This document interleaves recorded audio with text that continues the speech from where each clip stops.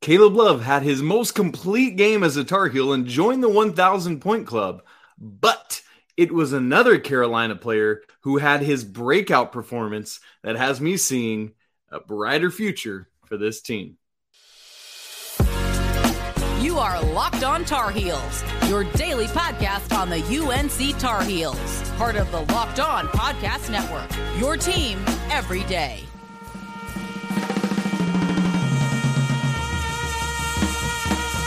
Hey there, it's Friday, November 25th, 2022. All the turkeys put away and hopefully you got a nap in. I'm your host, Isaac Shade, and I want to welcome you into the Locked On Tar Heels podcast, the only daily North Carolina show out there.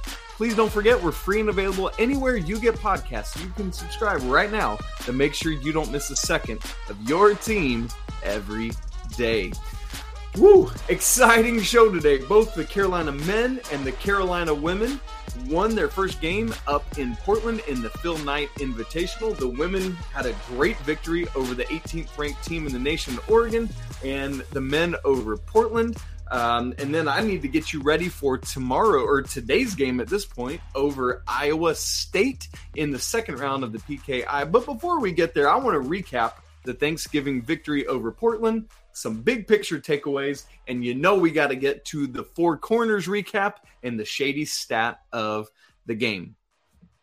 Man, this was, I was still cooking and getting the day ready when this game tipped off. It was a fun Thanksgiving Day game against an experienced Portland team returning over 90% of its scoring from last year. Those teams don't just happen, right? And so you knew it was going to be a pesky and good opponent.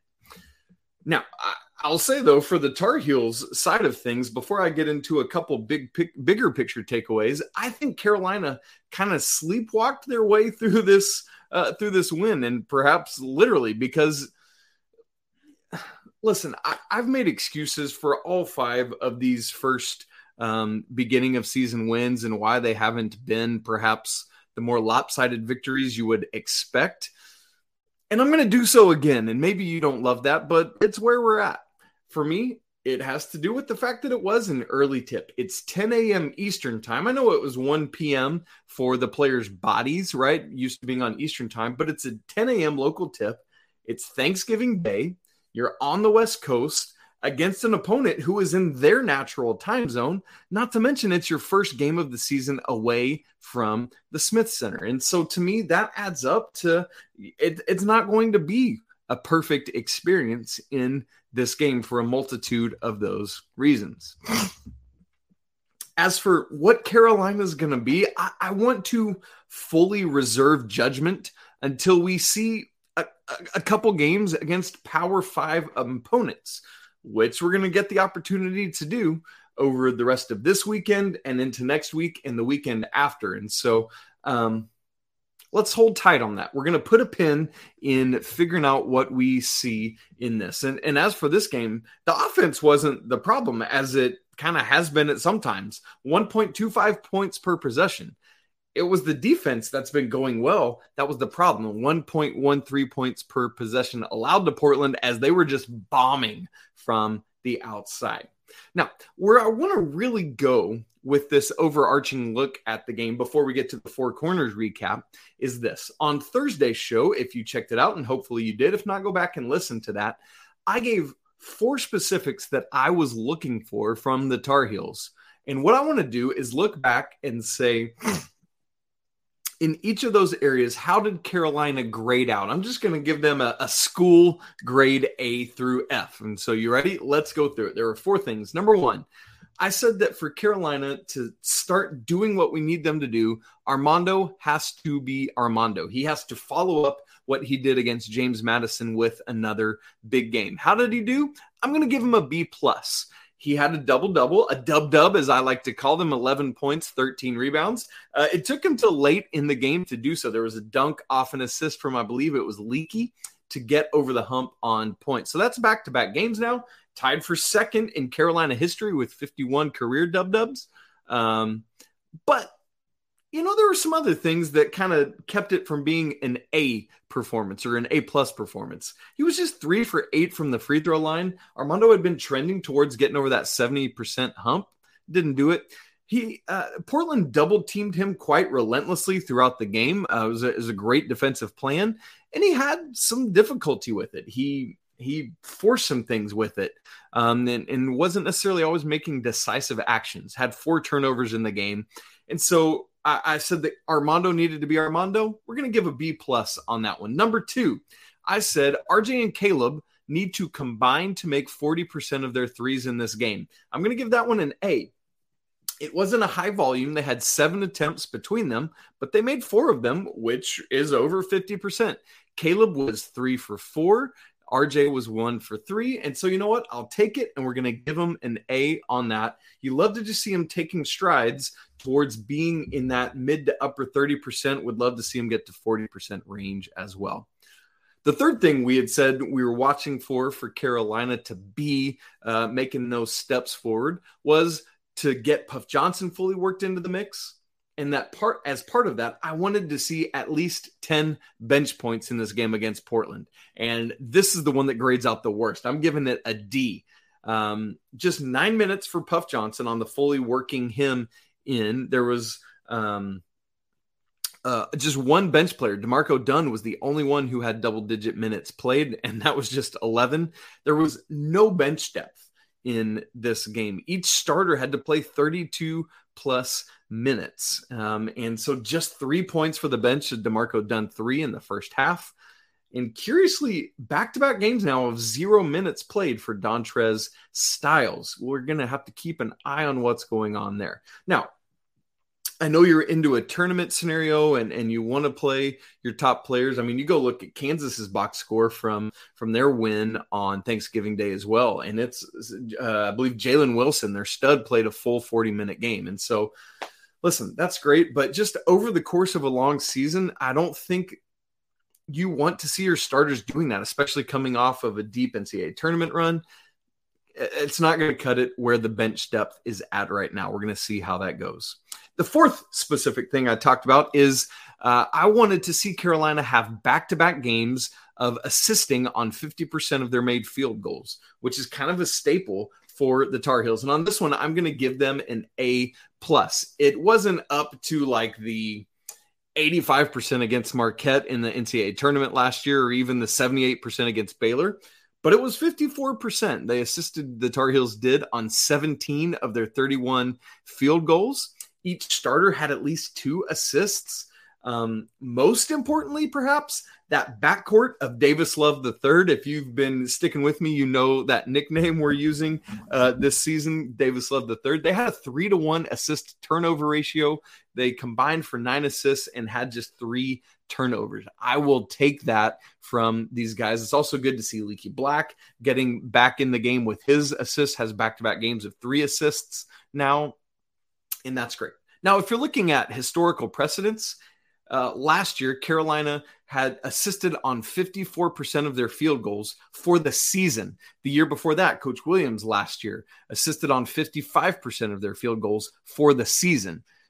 Now they just had 54% as their season high. So there's a lot to grow and go to get up above that, but trending in the right direction for sure. You love to see that. And we'll see how they continue to progress in all of those as we move into Friday's game against Iowa State. Now, folks, it's the moment you've been waiting for, as you do in every game recap. It's time for the Four Corners recap. It's time for the shady stat of the game, highlighted by a Tar Heel, as I said earlier, having a breakout performance that has me excited about what it can mean for Carolina's future this season. But before we do that, this episode is brought to you by Upside. By Underdog Fantasy, which is the easiest place to spice up this college football season. It's easy to get started and easy to play while you watch your favorite team, which we will be watching the Tar Heels against NC State this afternoon on Friday. In fact, I've created my own account with Underdog, and I'll definitely be taking the over on Drake May and Josh Downs' yardage for this matchup. Now, the cool thing is you can go to Underdog and make your picks just like me. It's easy to play and available in over 30 states. You just pick a couple people or teams, choose the over or under, and see how it goes. You could earn some cold hard cash in a single game. So sign up with promo code LOCKEDON, one word, and Underdog will double your first deposit up to $100. Deposit $100, get $100 free. Go to UnderdogFantasy.com or find the Underdog Fantasy app in the Apple Store or Google Play Store. That's Underdog Fantasy, promo code LOCKEDON, one word. Get in on the college football pick'em action today. Okay, friends, before we get to the four corners, let me remind you to make your second listen of the day our Locked On Sports Today podcast. Go beyond the scoreboard and behind the scenes with local experts and insights that only we at Locked On can provide. Locked On Sports Today, it's available on YouTube and anywhere else you get podcasts. All right, for those of you who are maybe just tuning in for the first time, after every Carolina basketball game, we do a four corners recap as an ode to Coach Dean Smith's famed offensive scheme. So, number one, this is the Pete Nance that Carolina needs to reach their ceiling. I talked about a breakout player, and it was this dude. He has been coming on, and this was the game. And this tells me that Carolina has what they need to go as far as they want to if you get this Pete Nance mixed in with Armando being Armando, the backcourt doing what they need to do, Leaky doing his thing, and the bench filling it up. Boy, oh boy. Pete Nance, welcome to Chapel Hill. You, my friend, have arrived. What a great game. By the way, is everyone done bagging on him? I know the shot might not be orthodox. It might be a little bit flat. But as I've said all along, look at those historical numbers. The shot is going to start going in, and boy, did it go in on Thursday afternoon. And before we even get to those stats, I want to say two other things about Pete Nance that make me so excited that we continue to see. Number one, stats aside, the leadership that he continues to display game in and game out. Here's an example. With about 12 minutes left in the game against Portland, he got fouled. And on the broadcast, you can audibly hear him say to his teammates, come here, come here, come here. And he gathers the guys around him, does the chicken dance mouth talk thing, and says, we got to talk to his teammates. I love it. I love to see him taking the horse by the reins and going with it. Stats aside, part two, the other thing that just gives me such good excitement about Pete Nance is in many ways, Carolina is often throughout the game running the offense through him because he is such a good facilitator. His IQ is so high, and he's just making good, smart basketball plays.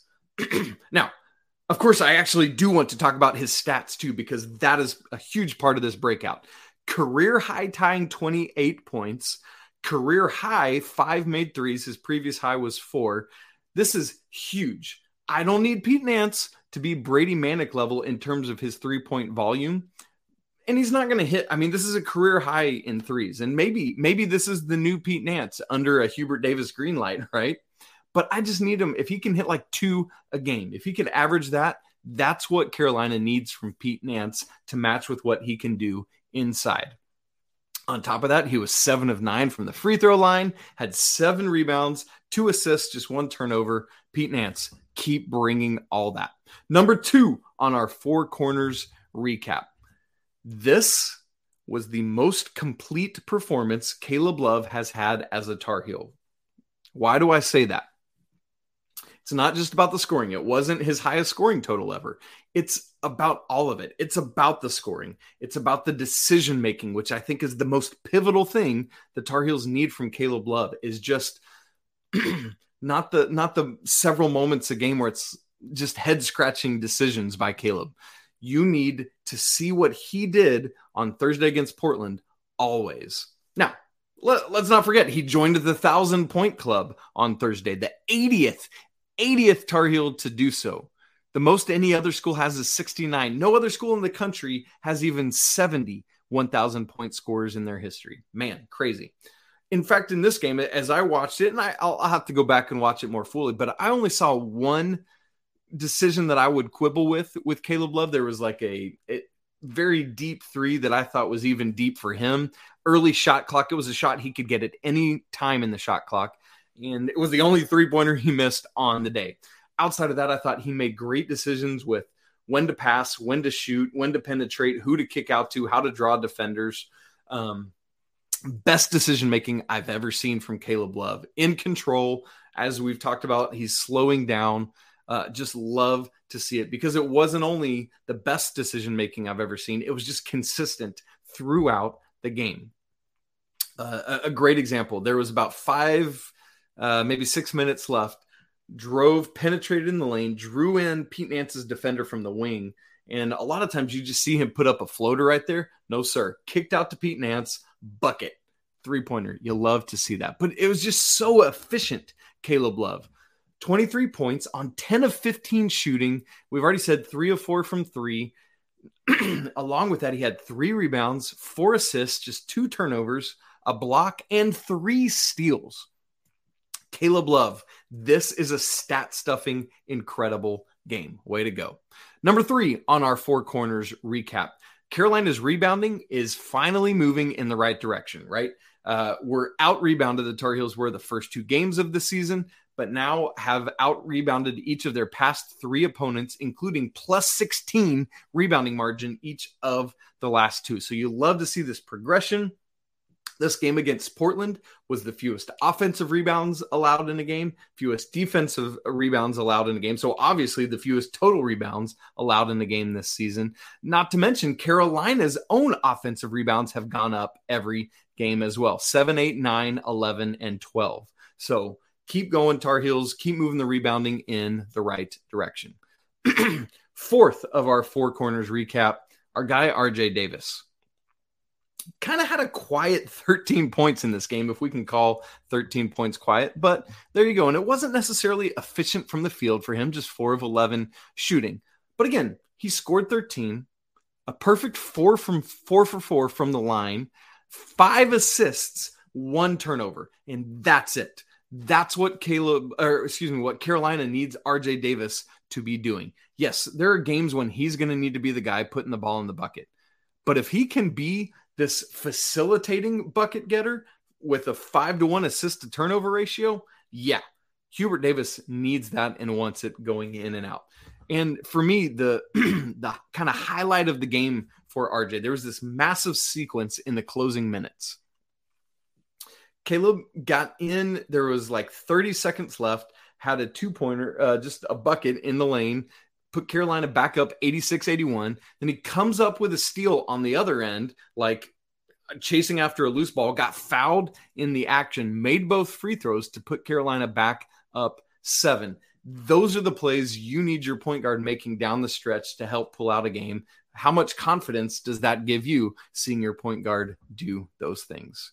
And of course, we got to finish off this segment with the shady stat of the game. The shady stat of the game for this Portland game is the 3-point shooting.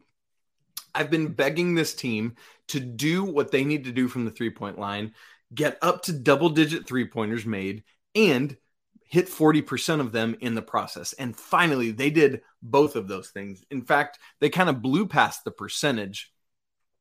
Carolina got up to double digits, hit 11 3-pointers, but hit exactly 50%. That's fantastic for this game, especially because Portland was doing it on the other end. So the Tar Heels come off 11 of 22 from 3. First time hitting double-digit threes in a game this season. First time hitting 40% plus of their threes. And as I said, they hit 50% of them. When you compare that to the first 4 games, the 3-point percentages were 20, 25, 32, and 32. So yeah, this is a massive leap forward and hopefully a sign of better things to come as Carolina settles in. We'll see what happens today when they take on Iowa State. Speaking of which, there is no rest for the weary. Carolina today faces a defensive-minded Iowa State squad. Can this offense keep up their newfound efficiency against a team that hasn't allowed more than 67 points in regulation this year? We'll talk about it in just a second, but first, this episode is brought to you by Upside. Inflation has us all thinking about ways to cut back right now, whether it's driving less, dining out less at the grocery store, whatever. We can all agree it's so hard to have to cut back. That's why I started using Upside so that I don't have to. anytime I go to the gas station, I get out the Upside app, find the closest gas station to me with a great discount, and I go use it. So now my family and I, we don't have to cut back as much on all those things because I use Upside. And that gives me extra cash in my pocket for other things like getting that chestnut praline latte I love at Starbucks. To get started, download the free Upside app, use our promo code LOCKED, and get $5 or more cash back on your first purchase of $10 or more. Next, claim an offer for whatever you're buying on Upside. Check in at the business, pay as usual with a credit or debit card, and just get paid. In comparison to credit card rewards or loyalty programs, you can earn 3 times more cash back with Upside. So download the free Upside app and use promo code LOCKED to get $5 or more cash back on your first purchase of $10 or more. Again, that's $5 or more cash back on your first purchase of $10 or more using promo code LOCKED. All right, friends, it is Black Friday. The Tar Heels are playing Iowa State in the second round of the Phil Knight Invitational.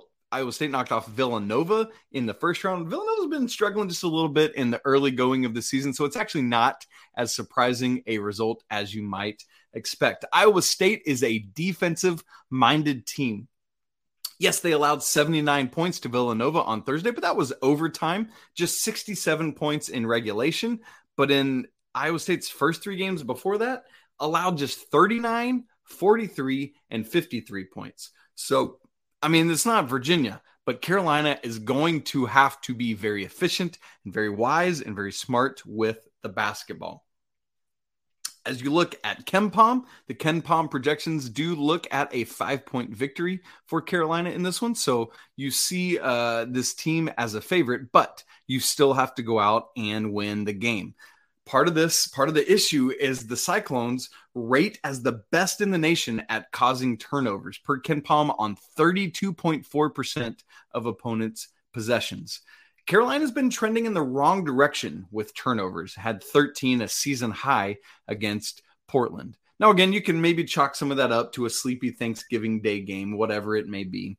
But Carolina is going to have to hold on to the basketball. You've got these great ball handling guards in RJ Davis, Caleb Love, Seth Trimble coming off the bench, although he had a very unproductive 5 minutes against Portland. So hopefully better things are ahead today against Iowa State. Now, all of that about the Cyclones, but let me give you this caveat. Here's the thing. Prior to Villanova, Iowa State's schedule has been straight up laughable. Their highest ranked opponent was ranked 296th in the nation out of D1's 363 teams, and that's North Carolina A&T. That was their highest ranked opponent they'd played prior to Villanova. The others, they started the season with the literal worst team in all of Division I, Ooey Pooey, the Jaguars out of Indianapolis. They're literally 363rd in all of D1. Their other game was against Milwaukee, who's 324th. So not exactly a murderer's row for Iowa State. But then they beat Villanova at the Phil Knight Invitational. What does that mean for Carolina? It all adds up to I have no idea what to expect when these two teams match up because Iowa State hasn't really played anybody or done anything before this. And North Carolina, this will be their first Power 5 opponent. So I don't know. I don't know what to expect. So I'm going to give you some things to watch out for, though. First off, for Iowa State, keep your eye on guard Jaron Holmes, who is their leading scorer, 18.3 points per game. So he is pouring it in. A little bit of a bigger guard at 6'4". We'll have to watch out to see who Coach Davis puts on him. Does he employ Leaky like he often does against a team's best player, even if it's not a wing and it is a guard? And if you think Carolina's been shooting poorly to start the season from 3, outside of what they did against Portland, Iowa State is 26.9% from deep, not exactly filling it up. Again, it's their defense. That's their calling card. So let me give you 4 quick things that you can watch for as Carolina takes the court. First off, we kind of just said it, but who are the 2022-23 Tar Heels? I feel like we don't know because this is their first Power 5 opponent. It feels like they've just been going through the motions a little bit. Obviously, they're playing hard, doing what they need to do, but it's just different when you have this level of opponent. So are they more ready to go? Are they more adjusted to Pacific time zone now? It's not Thanksgiving Day. It's not going to be a 10 a.m. local tip. I'm still waiting on that complete 40-minute game. When's it going to come? Will it be against Iowa State today? When will the Tar Heels be fully engaged for a full 40 minutes on both ends of the floor? It's growing, it's progressing, and hopefully it'll come today. Second thing you can watch for is Pete Nance's continued progression. How's he going to build on what he just did yesterday on Thursday against Portland? It feels like he's getting more comfortable, both with this team, with his teammates, with the flow of things for North Carolina.